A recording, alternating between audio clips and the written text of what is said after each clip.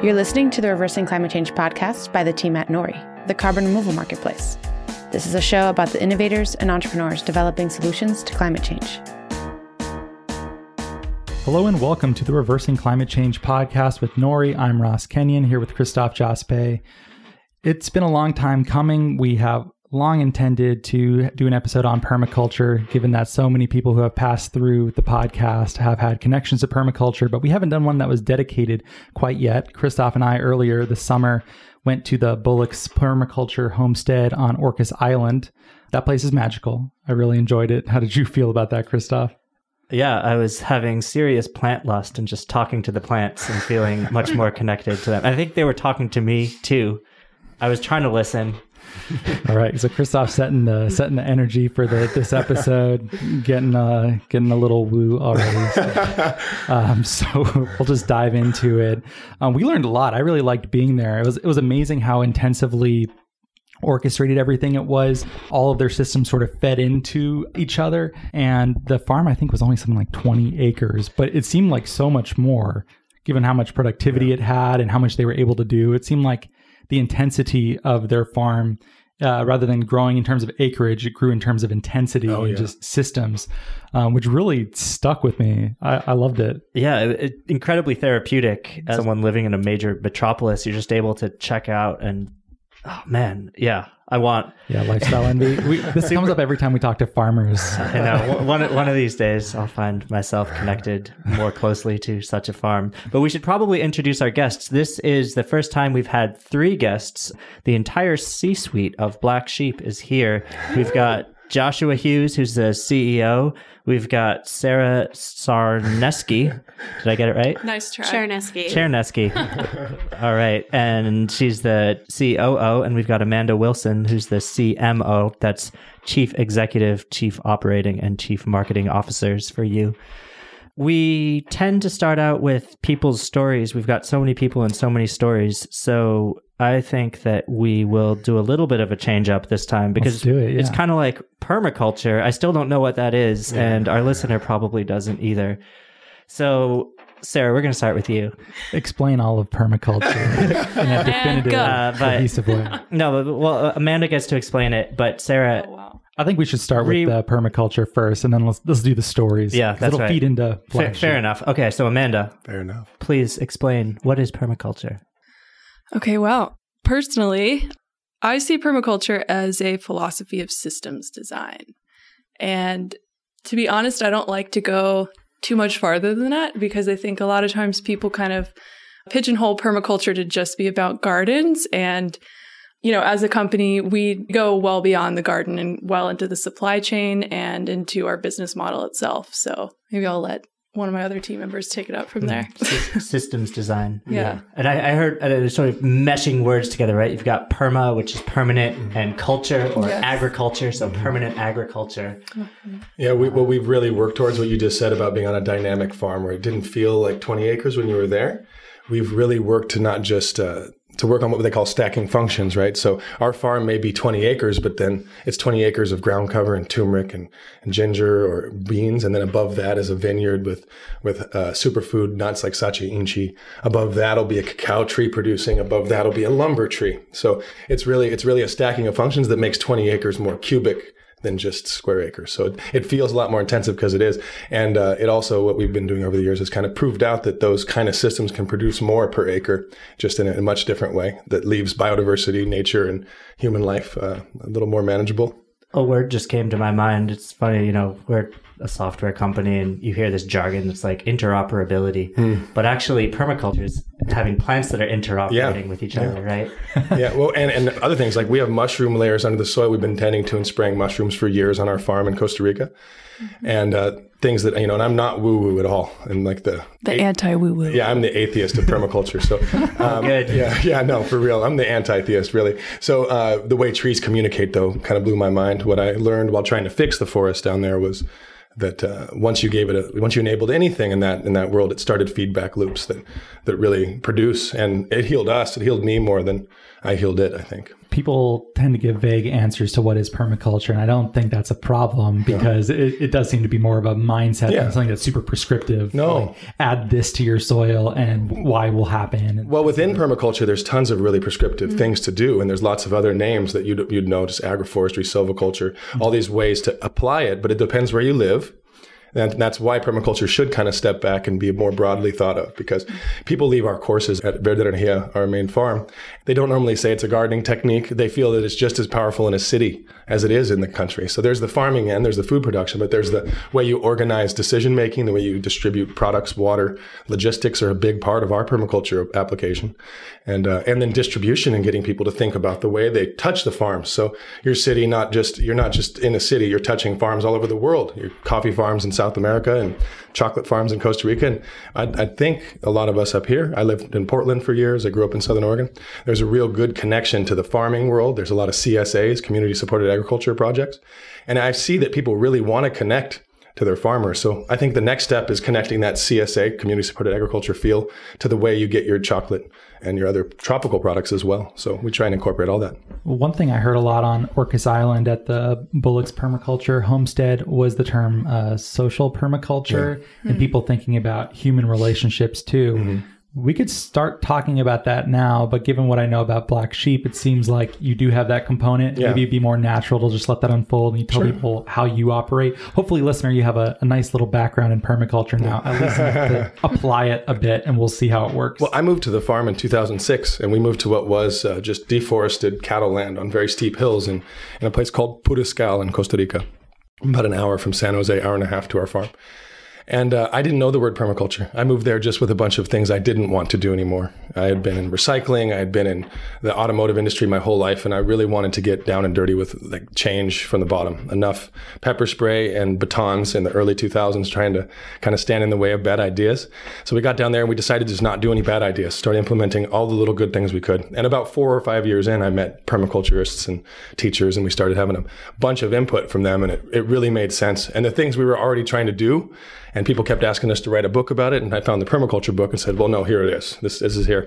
And it is this broad study of... Is this the Mollison? Yeah, the Mollison book. And then following up with, when I got to the jungle, one of the things we really did down there was focus on reading and learning. So we have a big library and people will come down there in their 30s and they haven't read like that since college. And so we've just really dove into analyzing, interpreting all the things that we wanted to change. I was an anti-war person. I'm trying not to have slaves for my chocolate. Just go down the list of the things that were my goals. And Verde Energia started as an answer to that, giving us a place to retreat to and figure things out. That's a Spanish portmanteau, right? Yeah. Green energy. Yeah, green energy. Verde Energia. Greenergy was the name of a little biodiesel collective we had in Portland. So it kind of flowed down there. And we ended up on this land hoping to figure out how to grow energy and how to have a better relationship with energy. And quickly we learned, as you do when you're involved in those big businesses, that there's no control over the price of those things. And as a farmer, we had to figure out really dynamic ways to survive and thrive. Because about 1% of Americans are farming now. It's become a mechanized thing with maybe just 8 to 10 different kinds of food we eat. So we got engaged in what it took on our own land to do things right. And we moved to a place that was eroded, water, springs were dried up, trees are all gone. Our area in Costa Rica is like one of the worst examples of forestry in the world. There was a primary forest 80 years ago, 70 years ago, and it's just cattle land now on hills 70 degrees. So it's a really bad idea, but it was a centralizing of wealth that happened down there really quickly before they had a fortified government. And now they're trying really hard down there to protect their place, but not just protect it, dynamic ways, not to just be in a donation-based economy that requires some abstract carbon trading. Like it's very real down there and very direct. When your springs stop, a small farmer's done. They have to flee their community. So it's very personal down there. And there's not really a locals and us attitude. I moved down there with my family. And my little girl, she was 3, Kailia, when we got there. She actually did most of the PR, most of the public relations, just by being a jacked little blonde in the jungle. She's like basically a Tiga now, right? Yeah, I know. And she had to learn Spanish in weeks to play. And I started learning Spanish the day I got there. So I didn't know, I knew it was hola or whatever. So getting down there in the middle of the jungle to a place it was sort of like a 40s Catholicism and way off track. So it was great. It was a good opportunity for everybody to learn from each other without the burden of language. And you started with this one farm that's Verde Energia. And that was 20 acres. And it wasn't a farm when I got there. It was cattle and pigs. Mm-hmm. And so we got busy trying to figure out how to recover it. And I was really just into reforesting at the time and food production. I quickly learned that there was so much remediation that had to happen because of the years of washing away soil. We get 20 to 30 feet of rain a year in my area. You guys get probably 3 here, right? So.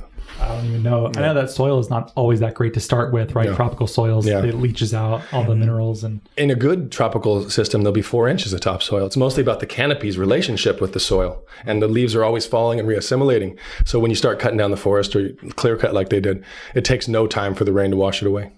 So you're using some words sort of interchangeably, and I'm curious your perspective and then how you would describe the quote unquote farmer's perspective. Yeah. You know, farmers of the conventional sense would look at you and say, these guys are gardeners. Yeah. But you're saying, no, we're farming. Well, next year we'll have 1.5 million pounds of turmeric off our farm. We'll have 100,000 kilos of cacao coming off there in a few years. We have 25,000 kilos of superfood nuts. We're building facilities to process this all in big co-ops.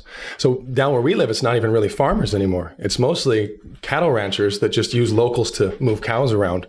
So where we're at, farming is just coming back into style because food is finally back in style and people seem to want good food. So you're seeing some coffee planted near us, but we were in an area that was just ravaged by a few short years of bad ideas cutting down the forest for these big land giveaways. And then it turned into the only thing you could do to get anything out of this land this steep was put cows on it because they traverse the whole thing and eat grass. So they dumped grass from airplanes in like the 70s and put this really invasive and this terrible grass from Brazil and this other one from Africa. Doesn't belong there. We don't have big animals in Costa Rica traditionally. This was just cattle food. Just cattle food. And it was like the last thing they could do in those areas. And now kind of palm oil's coming in and sweeping up the rest and buying any of that terrible land and just pouring chemicals on it. Costa Rica uses more chemicals per meter than any country in the world.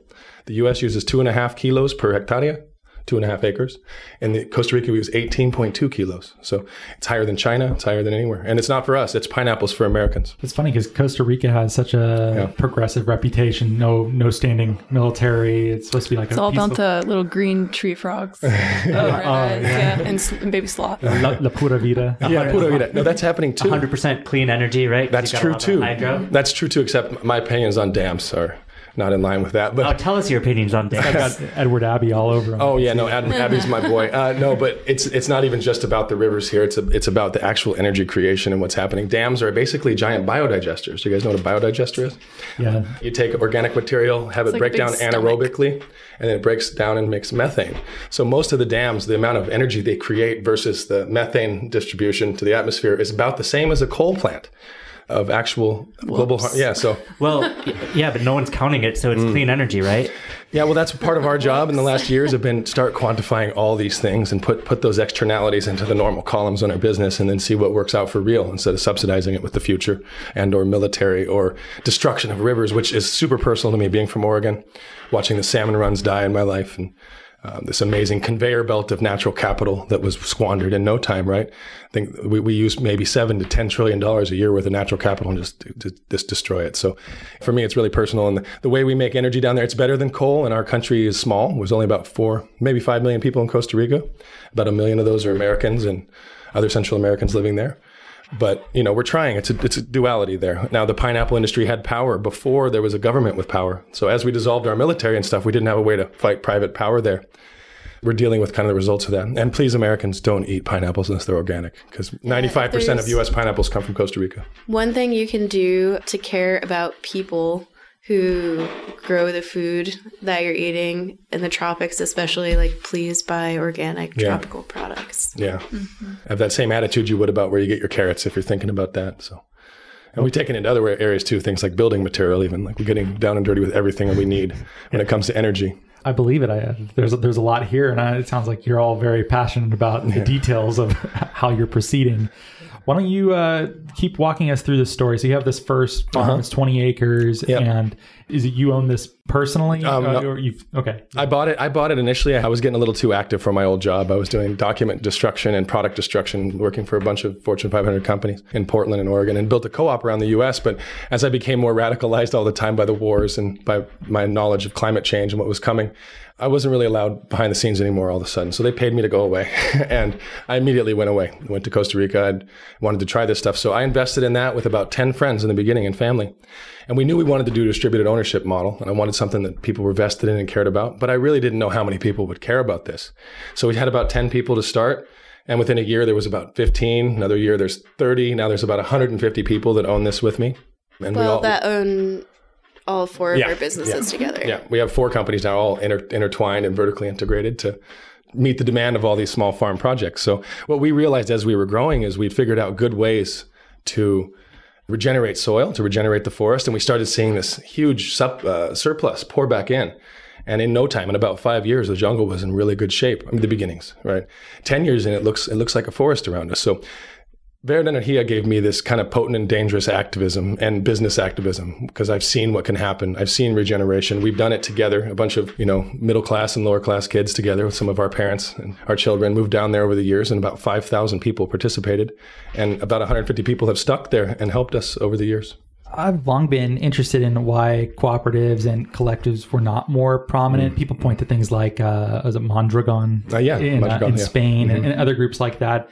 And I remember, I think I first got into this guy. I was reading John Stuart Mill, and he was talking about how this is sort of like maybe a direction that capitalism could tend towards. And it seems like there is natural momentum. But I've never quite understood or put together why this isn't more common, because it seems like workers may enjoy being co-owners and having more autonomy. It also brings with it more responsibility. Possibly you're involved with more meetings and et cetera. I'm sure you get sucked into committees and stuff where you're like, I wish there was just a manager doing this for me. Or maybe not. Well, just why isn't this more common? And how did you find your way into this way of organizing? Well, it was really common in the past. You should read the book Get Up, Stand Up if you haven't, about the late 1800s with the farmer movements, and as they built huge co-ops and won several states for like presidential election. Like, it was amazing, but banks come in and crush those ideas. It's taken us an immense amount of work to create corporate structure that everybody could trust, that people could be engaged in, that we could take investors in and not like dilute people who are working on the ground. So it was a ton of just building contracts and fairness and listening to like what Mr. Rogers taught me, which is you should share. So we like to offer everybody a vested opportunity to work together. And it seems that people bring their A game when they're part of things. I actually think sharing is one of the most selfish things you can do. Yeah, well, if you do it because you want everybody to know it, I guess, if you're donating with a check and holding it up. But if you're just rewarding people for good works. And I meant it more if you own a business and you want that business to be long-term viable, the best thing you can do is share ownership in that business for the people who are working to make that business successful. It ensures longevity. Yeah. And we tried this. Wall Street sort of had this idea that you build these collectives and you diversify and de-risk for each person so you could do big jobs. Corporations were initially just intended to do one job, build a bridge, build a building, and then they'd be dissolved. But we kind of lost way there a long time ago, and the markets became some weird abstraction that just centralizes wealth more and more. So I think we kind of tried. It's just a matter of reinforcing it and hoping that tax laws and stuff inspire not hoarding.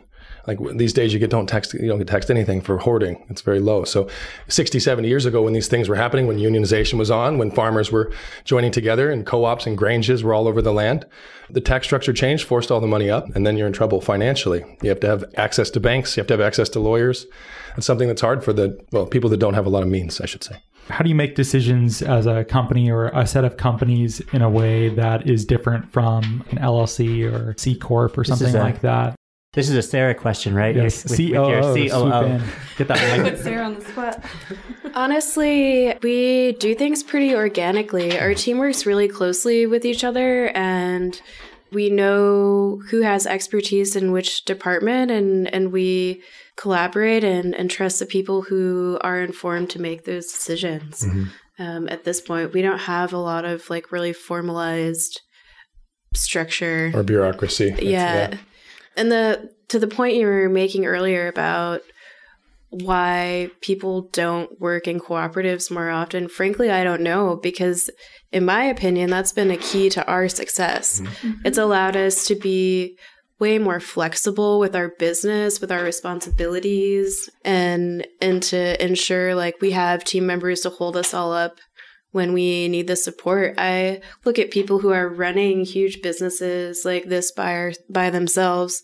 We have many colleagues in Costa Rica who are sort of on their own, blazing the trail, and I don't know how they do it. Yeah. Well, another thing it does is when you're in this mindset, you're also we're pretty willing to know where we don't have expertise. So we have the freedom and ability to bring in people.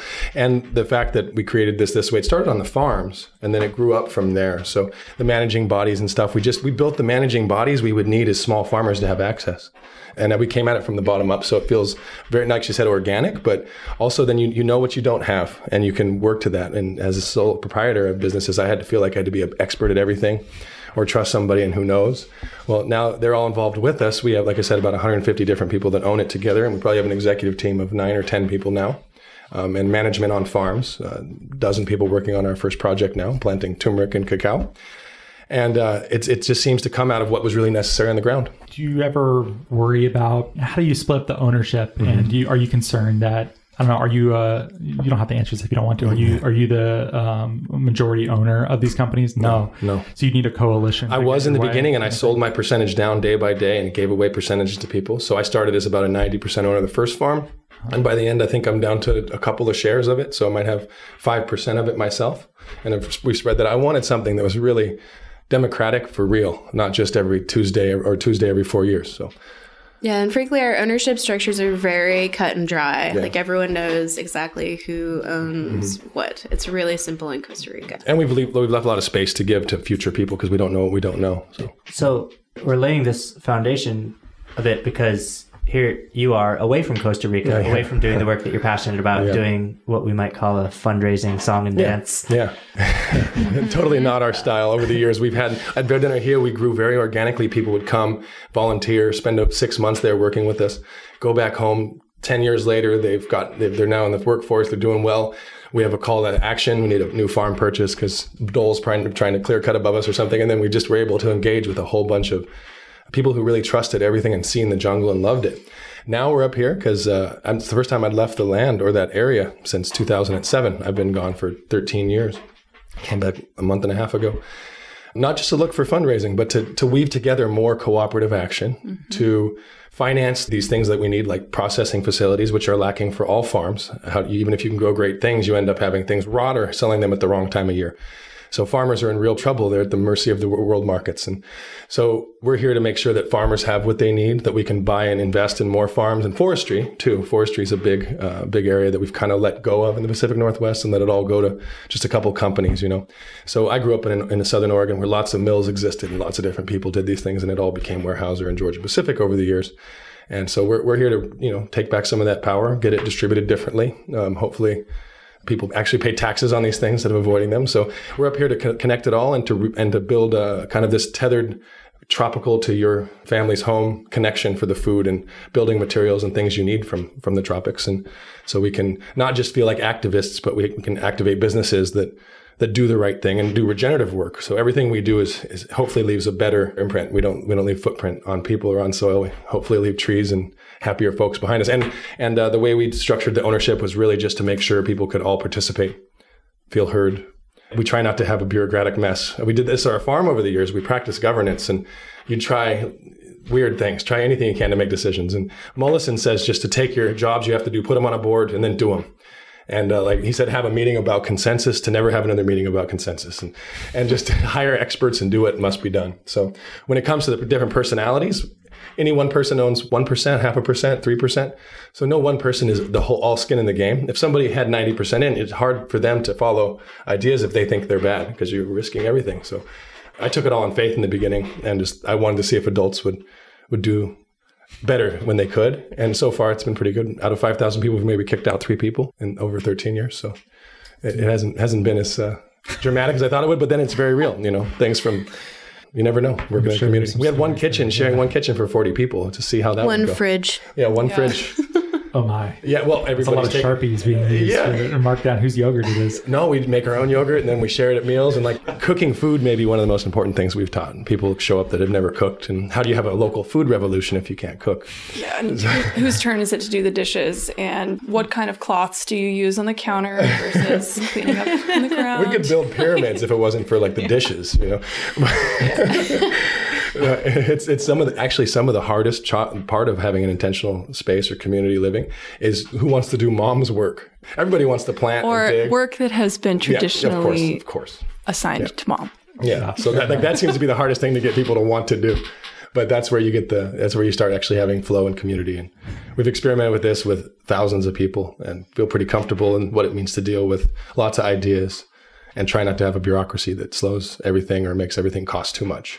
It sounds like a fun cult. Yeah. No, I've actually permacult. Yeah, we've had to avoid. I try. Like I said, I'm an anti-theist. That's going to get me in trouble, I'm sure, with friends. Oh, they're going to come after us now. Oh yeah. So I've tried really hard. I've worked hard. We all have to maintain a unity, but no uniformity. Uniformity's not our style. So yeah. Well, fair enough. Yeah, we try to be a pretty diverse podcast of the intellectual traditions people represent and participate in. So I don't think you're in any more than anyone else. I think it's totally fine. Oh, you never know, though. One time I had a mohawk down there, and my friend came and he had a mohawk, and another friend of mine did a mohawk while I was there. And then another guy showed up and goes, "Do I have to have a mohawk?" Yeah. I was like, "No, dude," and I shaved it immediately. I was like, "Oh." Yeah, that'd be bad. I wanted to ask a clarifying question too, because we've talked about the business of farming quite a lot on the podcast, many episodes, probably the dominant theme. Yeah, good. It's a big part of the issue. Yeah. And we know that when you're in commodity agriculture, when you're selling bushels of corn or whatever, you're sort of a price taker. You go to the elevator, you get what you can get, et cetera. But there's this parallel force that are cooperatives. And my understanding of them is that farmers co-own these and they buy the produce from these farmers. And because they have a lot of weight behind them and a lot of produce that they represent, they can bargain for better prices than individual farmers. Is that correct? Yeah, so we're tackling this situation in our own way. It's a similar model, but we are building our own processing facility, Black Sheep is, so it can purchase directly from all the farms that we own and other farmers in Costa Rica who are meeting the same ethical standards that our business stands for. And then we're also, through this process, we've seen the need for just supply chain, essentially. So we're also building a brand that we can sell our regenerative organic products under in the States. So that's what we're up to right now. By building the processing facility, we're creating value-added products, which allows us to pay really awesome rates to farmers and then allows the company to recoup through building the brand on the other side. Yeah, it's a big part of it, value adding. I don't know how any farm does just selling bushels. It seems like those industries actually only happen by the biggest players. Yeah, everyone's trying to break out of it and have their own brand that they can sell. Well, what I've seen this week is it's both heartening and scary because I've been gone since 2007. Things have changed. There's hemp growing in the fields in Southern Oregon, like endless hemp and marijuana and it seems like wine. So I'm seeing all of the good farmland as I drove from San Diego up here is either alcohol or marijuana. And that's a problem for food production, these places that we're creating kind of a diversity of food rather than just like kind of the Midwestern, just corn, soy, and wheat. So if we're going to have anything other than those products, small farmers, from what we can see, can't survive without value adding and more access to the market. So it's really important that we take a product and where like you might have an acre of turmeric and get paid $15,000, $20,000, $30,000 a week. And by the time we value add it, that acre is worth $500,000 in the market. So there's a ton to share. We pay our farmers 10 times more than we get paid in the world markets for the same commodity. I have two questions. The first one's super quick. I've been saying turmeric. Is that first R silent? I don't know. I call it curcuma because it's easier in Spanish. Yeah, it's easier in Spanish. I call it curcuma because I think curcuma, turmeric. I don't say the R. I spell it wrong. I've been in the turmeric business a while. I still spell it wrong. Okay, that makes me feel a bit better, but I'm still never sure what exactly it is. I feel like a pedant when I say turmeric. Well, we actually take turmeric, extract out the curcumins, which is the part that helps with inflammation, the part that enables a healthy immune response. That's from our lawyer. And then essential oils and other things. So the essential molecules people want, so we don't have to ship the water and organic material from our country. When you ship away turmeric, you ship away 4 parts water out of 5. So we're keeping that in our bioregion. Oh, okay. Yeah. And then my real question is, you mentioned regenerative organic. Is that going to be a certification you're going to go for with Rodale? Or are you, I love the fights over these labels too. And permaculture people, I think, are generally the hardest ones to please. You're like, we're the best. We do it the most intensively, ethically. So these are all just fakers. It's like, you got to actually produce though. I love what we learned in our permaculture design course, where it was be a perm on, don't be a perm off. That's good. I forgot that. Yeah. I think we want to be as flexible as possible, right? Yeah, we're definitely becoming USDA certified organic. In fact, our farm, Verde Energia, is this week should be receiving their certification. we're investigating into the regenerative labels. One thing that we won't want to do is exclude local farmers in Costa Rica from being able to participate in our processing facility by having these like regenerative standards or certifications that aren't accessible to them. So that's just something we kind of have to wait and feel out. Yeah. And we're working on the actual on the ground. We just see and feel everything we do, and it's quantifiable in the soil health and these things. So it's way beyond organic, and our branding is all going to have organic products, but be, like she said, have the freedom to start helping people transition to and not be so sticklers to every detail. But organics are vital. We can't put one drip of chemicals in our land. I never would. Yeah. It's poisoning my neighbors. We live in a place people used to be 110, now they're 45 and getting cancer. So it's very personal to us. It blows my mind, the amount of chemicals that are stats that you were citing. Oh, man. I mean, I think one of the other things we learned on that fateful weekend was, the answer in permaculture is often, it depends. It's never yes or no. And when I think about organics, even the USDA organic label, there are a lot of crops being produced under that label which are destroying the earth. That's right. Monoculture organics. And so, or from halfway around the world. It has a huge entropic debt on it by the time it gets to you. Right. So the dumb consumer in me is very much like, okay, find my local CSA, find the farmer, buy from that person. Yeah. But also, I want to go to a point that you brought up earlier is I'm fortunate to have come from a family that's never had to worry about where the food comes from and being able to afford putting that food on the plate. And I'm lucky. But, you say, we're a bunch of lower class, middle class kids. A lot of what we're talking about is interesting to the elites, but not something that's accessible to the world at large, which is really what it needs to be. So how do you tackle that? Most of the world doesn't use money. Most of the actions on this planet come from personal relationships, come from families watching your kids and sharing education responsibilities. It's like 75 to 80% of the world's economy is actually human on human in relationship. So every day the capital system tries to eat another percentage point of that and get bigger and bigger. But what I see in where we're at, and I don't want to call it a developing world, I don't like the words, but in the world that isn't in the middle of everything, Costa Rica and the tropics, is that our neighbors actually have figured it out pretty well on what it seems like impossible incomes. We got down there and our neighbors are making $1 an hour. But they had a lot of food engaged in their own gardens, so they weren't able to buy from the stores, so they just grew it themselves right around them. But the art of organics requires a little different approach. You have to kind of get over the hump. You can't use chemicals just to subsidize bad soil. So what I see in the developing world and what's needed for everyone to participate is a little bit of investment from the people who have means to help people get over the hump into production. And that's why Black Sheep is purposed on, and not just purposed on, but spent 2 years and $500,000 on legal and accounting and our own time in developing ways for investors to participate without taking these farms. Because my neighbors are terrified of big companies helping them out or Americans showing up with great ideas. They're 400 years into imperialism under the boot. Yeah, we're in the Banana Republic, or former, but still is. Yeah. This is Pineapple Republic now. Could you define that for us? In countries that didn't have the ability to fight back against private tyranny and that were rolled over by these the railroads literally that came through to dissolve our jungles and take all of the thousands of years or millions of years of stored up energy and take it in 50 years. And we didn't have the power or the political will to stop them or the weapons, right? The U.S. rolled through Central America and for many years, Spanish, the Europeans and the Americans, we've taken everything we can from there. So we work diligently not to have any kind of neo-colonialism kick in, and we work hard, and our neighbors feel that because we're neighbors, not us and them, not locals and us, just we live in a neighborhood together in the middle of nowhere. That's a constant revisional process. That's not just like a status that's achieved. That's a thing that you have to, with every decision, be like, how does this affect the people around me? How does this affect my constituents and my stakeholders? And where does this position my neighbors and the people that I've been somewhat elected to represent who don't have the pedestal and the lever, so to speak, that I have? We're using the lever of the fact that we're young Americans, that bringing it up here and finding the relationships that we can, that my neighbors who speak Spanish and have never left a dirt road in their life. My neighbor was 88 before he went to the city, 40 miles away. Yeah, he never been more than about 10 miles from his home. So he can't reach into Wall Street and speak to their hearts or ask somebody with means or some child of someone who left them money inheritance to go and reinvest this in a safe way for investors, in a way that you don't give away the wealth you've earned, and also in a safe way so we don't end up under the heel of interest rates, which is what happens to most farmers. And that's why 85,000 farmers in India alone kill themselves every year because of debt over bad loans and really bad ideas. So we tend to that very delicately. I think that's very important. I've spent a pretty decent amount of time in Central America and read a lot of history. One of the books that stuck with me is called Inevitable Revolutions.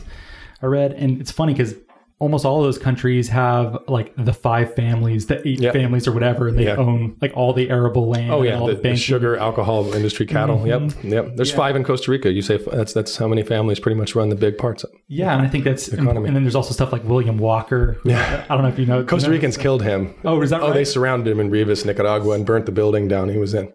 Or they tried. He got away. They got him later. Do you know that story, Christoph? Do you know him? I don't. I'll have to read up on that. It's a good one. Yeah. When you show up at the airport in Costa Rica, there's a statue of a young man holding a torch in like I don't know why he has a French uniform on. Because it was a gift from the French. Yeah. Well, and he's holding it. And right as you come out of the airport, people don't know, this is the guy that burnt gringos who had bad ideas. Here, it's right there. Oh my. So yeah, it's right there. He was called a filibuster. And it was just like private individuals would come down and try to start new colonies that weren't officially sanctioned by the United States. He was the president of Honduras for a minute. Yeah. Yeah, he actually made a funny story. The king, I thought. Didn't he declare himself all over Central America, Yeah, it happened a lot, and it's part of the whole, I don't know, that and United Fruit and all the other things that people are quite So I would imagine being a gringo and going down there and owning land is you have to show good faith. Yeah, a lot. Yeah. And my neighbors, we live in an area where there was no tourism. I may be the first white person they ever spent any time with. And if it was about me talking with them, if I would have gone down there with my Spanish, if it would have been good, I probably would have blown out most of my friends there immediately, talking about I like to talk about serious things. So whether I'm talking about the past and Vietnam War to the future of, the bad ideas that are propelling us there again, it was much simpler. It was walking around, pointing at things, planting together. And these things built family, which built the tie that won't let me let anyone hurt my neighbors. And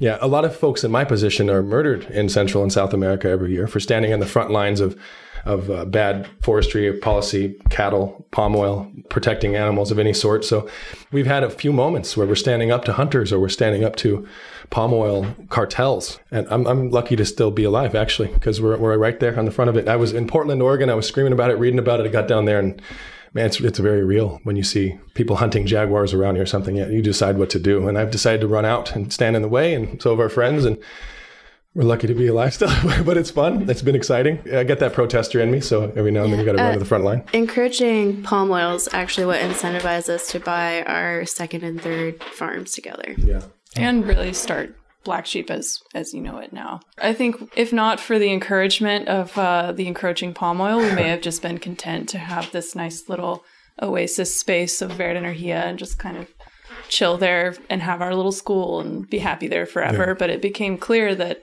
you can have your little island, but water connects everyone. Mm-hmm. So if somebody goes upstream from you and poisons, it's going to kill your fish. It's going to kill everything that you've tried to do. And so nothing really exists in a vacuum. I think that's like the biggest lesson that I've learned from all of this is that you have to think about the world as a whole. Yeah. And, bringing the conversation back to permaculture specifically, I'm new to the world of permaculture. I discovered it about 6 years ago. But an attitude that I have observed through like website forums and just talking with other permaculturists who are very garden centered or very like, this is my farm or my backyard space. It's like there has to be a moment where they recognize that it's not just about your own private homestead. Like what you do affects everyone else. And that falls into politics as well. Mm-hmm. So we can't just think about things in a vacuum. We have to think about them bigger and think about supply chains and where things come from and how what we're doing affects everyone else. Yeah, permies get into the little boat mentality sometimes with their farms. So we're here to bring like a comprehensive big boat approach to permaculture. Not to pick on permies. No. But anybody who's homesteading, it can kind of be that way. And then all of a sudden there's chemicals flowing into your pond or your swimming pool. Yeah. And it's really personal again. I thought I'd gotten away and they pulled me back in, right? That's like the 5th time that's come up on this podcast. Yeah. I even once did it in the full Al Pacino. Yeah. No, it's real though. I thought I got away and all of a sudden these things were going to go in our water source right above us. And so it forced us to build like this umbrella that we call Black Sheep that can connect all these farms, help protect, invest, be a buyer, be a brand, all the things that we were missing so that we wouldn't be under attack. And you mentioned just the water that flows across your land. Well, I knew when Fukushima happened, I was like, oh yeah, we're all in this together. This is flowing into our oceans. It's traversing in the sky. And there's no little boat. The earth is, you can hide it behind your thumb if you're on the moon. So this is a small boat.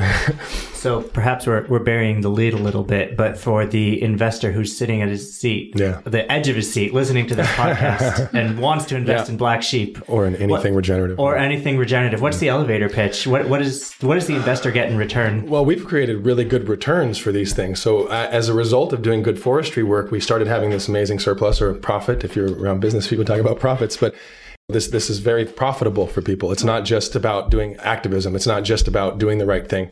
We plant a tree and tend to it for a few years, spend $7 to $10 on it, and that tree's worth $2,000 after 20 to 25 years. So these kind of returns are for anyone. We wanted to build something that normal business people could get involved in because donation models aren't working. We're losing about a football field, maybe 2 football fields every second and a half in the world of forest. If donation was something that was going to work, we wouldn't be in the shithole that we're in. We're losing forest way faster, and about half the forest cut every day are for tissue. That's not okay when things like hemp exist and other options. So when we got engaged in all this, we were moving into what somebody would call like a sacrifice zone, an area that was used up and left, the Rust Belt, Detroit, the farmlands. And in that, there's still a lot of value. And with a little nudge and with a little permaculture or really paying attention to biodiversity, it started creating a biodiversification, if you will. And so creating vertically integrated systems that bring products from the farms right to the table. Good labeling, good shipping, good logistics. We have a company we're working with that's going to be shipping our products on wooden ships with sails from Costa Rica up to Hawaii and Hawaii to Portland. So it's actually carbon negative shipping. Yeah. We were waiting for years for that kind of stuff to exist. Shout out Sail Cargo. Sail Cargo. Yeah, they're great. That sounds like a great podcast. We'll have to look into. You need to. Danielle's great, and these people are great, and they're building in their big ship right now. They're like big clipper ships, like they used to have. Yes, I'll show you the video when we're done of these huge ships. They can carry 250 tons of cargo, and they have electric motors that are getting them in and out of the bays, and then they're cooking with the currents out in the Pacific to bring high value superfoods to the market. They're building them with either fallen or sustainable timber. Yeah. It's serious work. Our trees will actually in the future go to build the boats that will transport our products. So it's very vertically integrated. And joint venturism. Just so we don't have to do everything. There's amazing people out there, and we're investing in good ideas and then creating good deals. And you asked earlier a little bit about how much of this might be like a revolutionary or how hard was it? We do the traditional business contracts or structures. We just write internal contracts that aren't ridiculous. CEOs don't make more than the average person in the company. Like Disney, I think they're making 1,500 times more than their average employee. Like that's where it goes wrong, is in the internal contracts. This business structure is actually open for almost anything. It's a good tool if you need it. There's a lot of precedent there to keep contracts real, to keep promises. So we don't want to blow all that out and have to reinvent all that. That's a nightmare. And there's a ton of protocols already designed. So we just write good contracts and people get treated fair.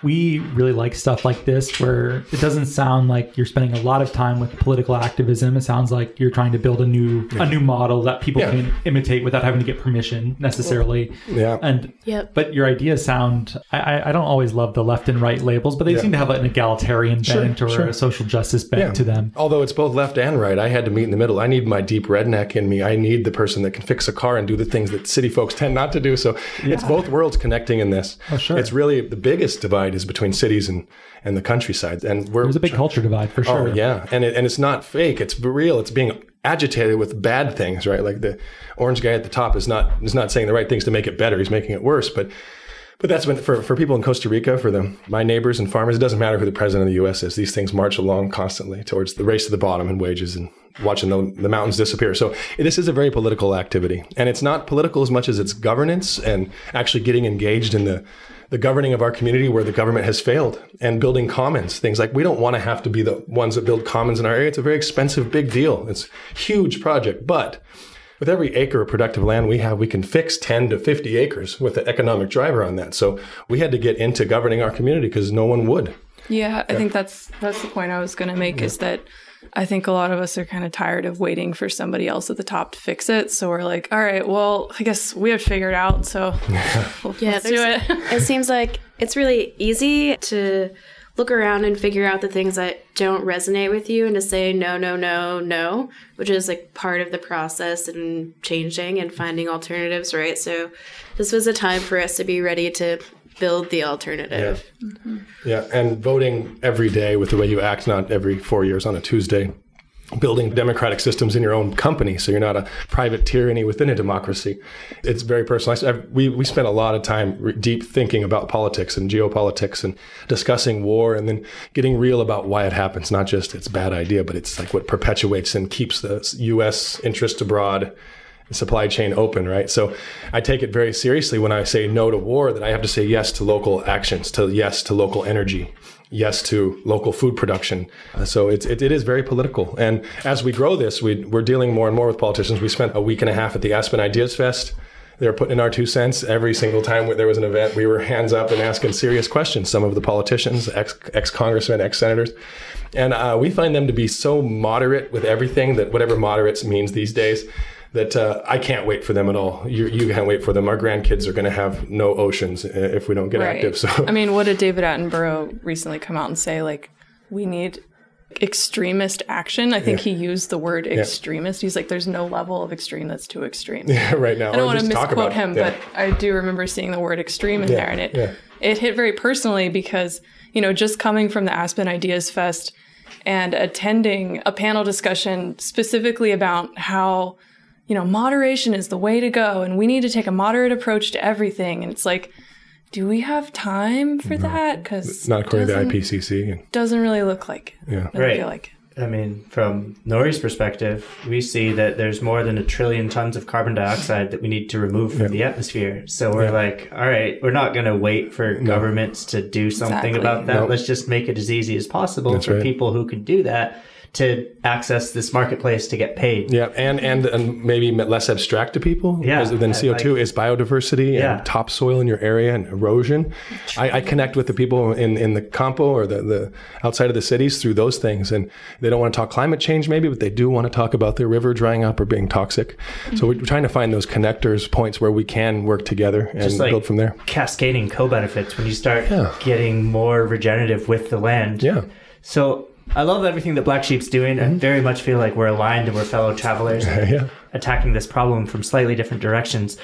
I wish you to raise all the money you can raise so that this can happen so much more quickly. But can you paint a picture for us sort of 5-10 years out, both the direct impact that you have and then also the indirect impact? Sure. Because it seems like what I love specifically about you is you're like, we're not going to do it all. Like we're going to find the right partners who are all connected in this connected space. We don't want to build another top-down idea and just keep burdening people with that. So. Yeah, and actually I want all 3 of your answers. So direct result, I think, would be a successful business. I would see us funding this process and allowing more people to have more access to market share, as well as access to the really, really valuable products that come from the spaces in which we're growing things. Indirect, I would like to think that we're going to inspire other people to take similar action. And I'm really excited when I think about how, like, the private sector, how private industry can actually change things. Because that's something that I personally had a lot of frustration about. It's like, why is it, there's so much money in politics. Everything seems to come from the private sector. But if that's like where it's going, then like maybe that's where we need to be. And that's where we need to change our culture. So I would like to see more people getting involved and doing similar things, more entrepreneurship. Yeah, and I got a really interesting indirect result that I've just started to experience. That over the years we've been doing what we can to create local jobs for our friends down there and have opportunities. And over the years where we weren't making any money, but we're pouring investment into hiring 4 or 5 of our neighbors, where we went out a few years ago and had to buy a few pieces of land around us. And the land where our neighbors normally, their home farm that they stopped using when they came to work for us. And our little 20 acres, I thought, okay, we've regenerated this. Well, we looked up after 10 years and the 5 employees we had, they were thriving there with us and they didn't have to go use cattle and or spray chemicals on their land anymore because it was working from our farm. So as a result, maybe 10 times or 20 times more land was repaired around us just through natural regeneration by not stressing it out. I see a lot of future hope and indirect results, good positive feedbacks from what we might stop doing more than what we will do. And in doing what we're doing, we take a little piece of a farm or something, make it really productive. And then what you can stop doing everywhere else is this indirect, very much impact that I hope you don't have to put a lot of money or time into. It just comes. And in the short and medium term, we're not just like trying to raise money internally like a nonprofit, which is a bummer. I didn't ever want to become that. But we're putting out about $15 million a year worth of tropical goods at the middle of 2021 every year coming out of our farm. So the investments we make have real returns, which can reinvest over and over. So our plans we put $1 million a year back into new farms and new joint ventures every year from about 2022 on. So it's really about that feedback loop, creating a much bigger result. And joint venturism, not just being about us and what we can in-house, but how many people we can enable. Can you top that, Sarah? I don't know about topping, but in addition to, I think 10 years from now, we'll have proven that our regenerative model really works. And we will be operating some sort of larger investment vehicle to funnel in bigger like institutional dollars away from extractive industries and into regenerative businesses. We were starting sort of as a divestment firm, but that's like negative right off the bat. So I mean, I was just about to ask that actually. Yeah. So instead of just being negative, we went with kind of just be a little dark. It's been a process of refining language this whole time. But we're here to build the systems that can take and land investment, because my neighbors were very vulnerable to savvy lawyers showing up with a few bucks and helping them this year, but taking away a farm that they could have forever. So we don't buy land from our neighbors, we buy it with them and invest in them and let the people that want choice, that want to leave the compo leave. So not everybody wants this. I initially thought I showed up there thinking, everybody will do this. And real quick, I was like, okay, that guy doesn't care. This guy's super conservative, like very religious and thinks I'm a heathen, whatever it is. But over the years, we've learned just to offer opportunities and chances and see what people take and like doing. So it's been, the results there with the community have actually been almost nothing but positive.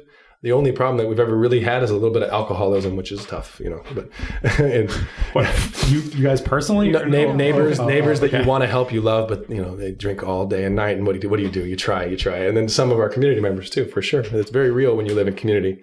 When you live in community here, but maybe you don't deal with your neighbor who's got problems until he runs over you with his car. We have to be a little more proactive about it where we're at. So those parts are very real, but those benefits, hopefully it's going away slowly but surely, the depression in our area. And that's another thing about living in the countryside. There's a lot of depression out there because of lack of opportunity, or you have to give up your whole culture and move to some city.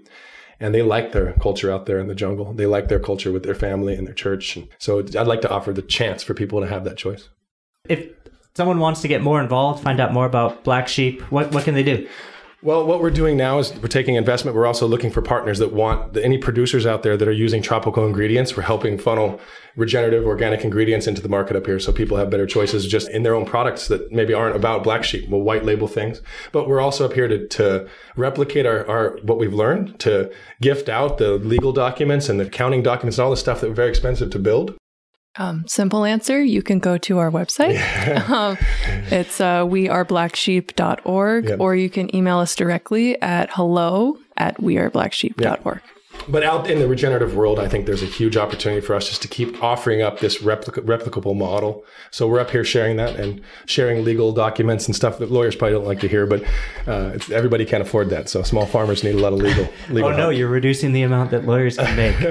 Although our lawyer is a highly activated badass, and he tells me he loves me 3 times on every phone call. So we've got great lawyers, and I want more Permian politicians, and I also want to help inspire the youth to run for office. So we're always trying to push people to get into politics and get into lobbying for the regenerative world instead of the only lobbyists showing up on K Street are there to take from us. So I'd say, regenerative lobbying, all these things, let's get engaged. Politics is a vital point in this because Monsanto uses politicians to crush the small competitors. So if we leave out that political wing or that organizing body there, we're not in the even field, Okay, great. Well, thank you. Thanks for coming up and visiting us. And thanks for being on the show. I think that went very nicely. Thank you. Yeah, thanks, guys.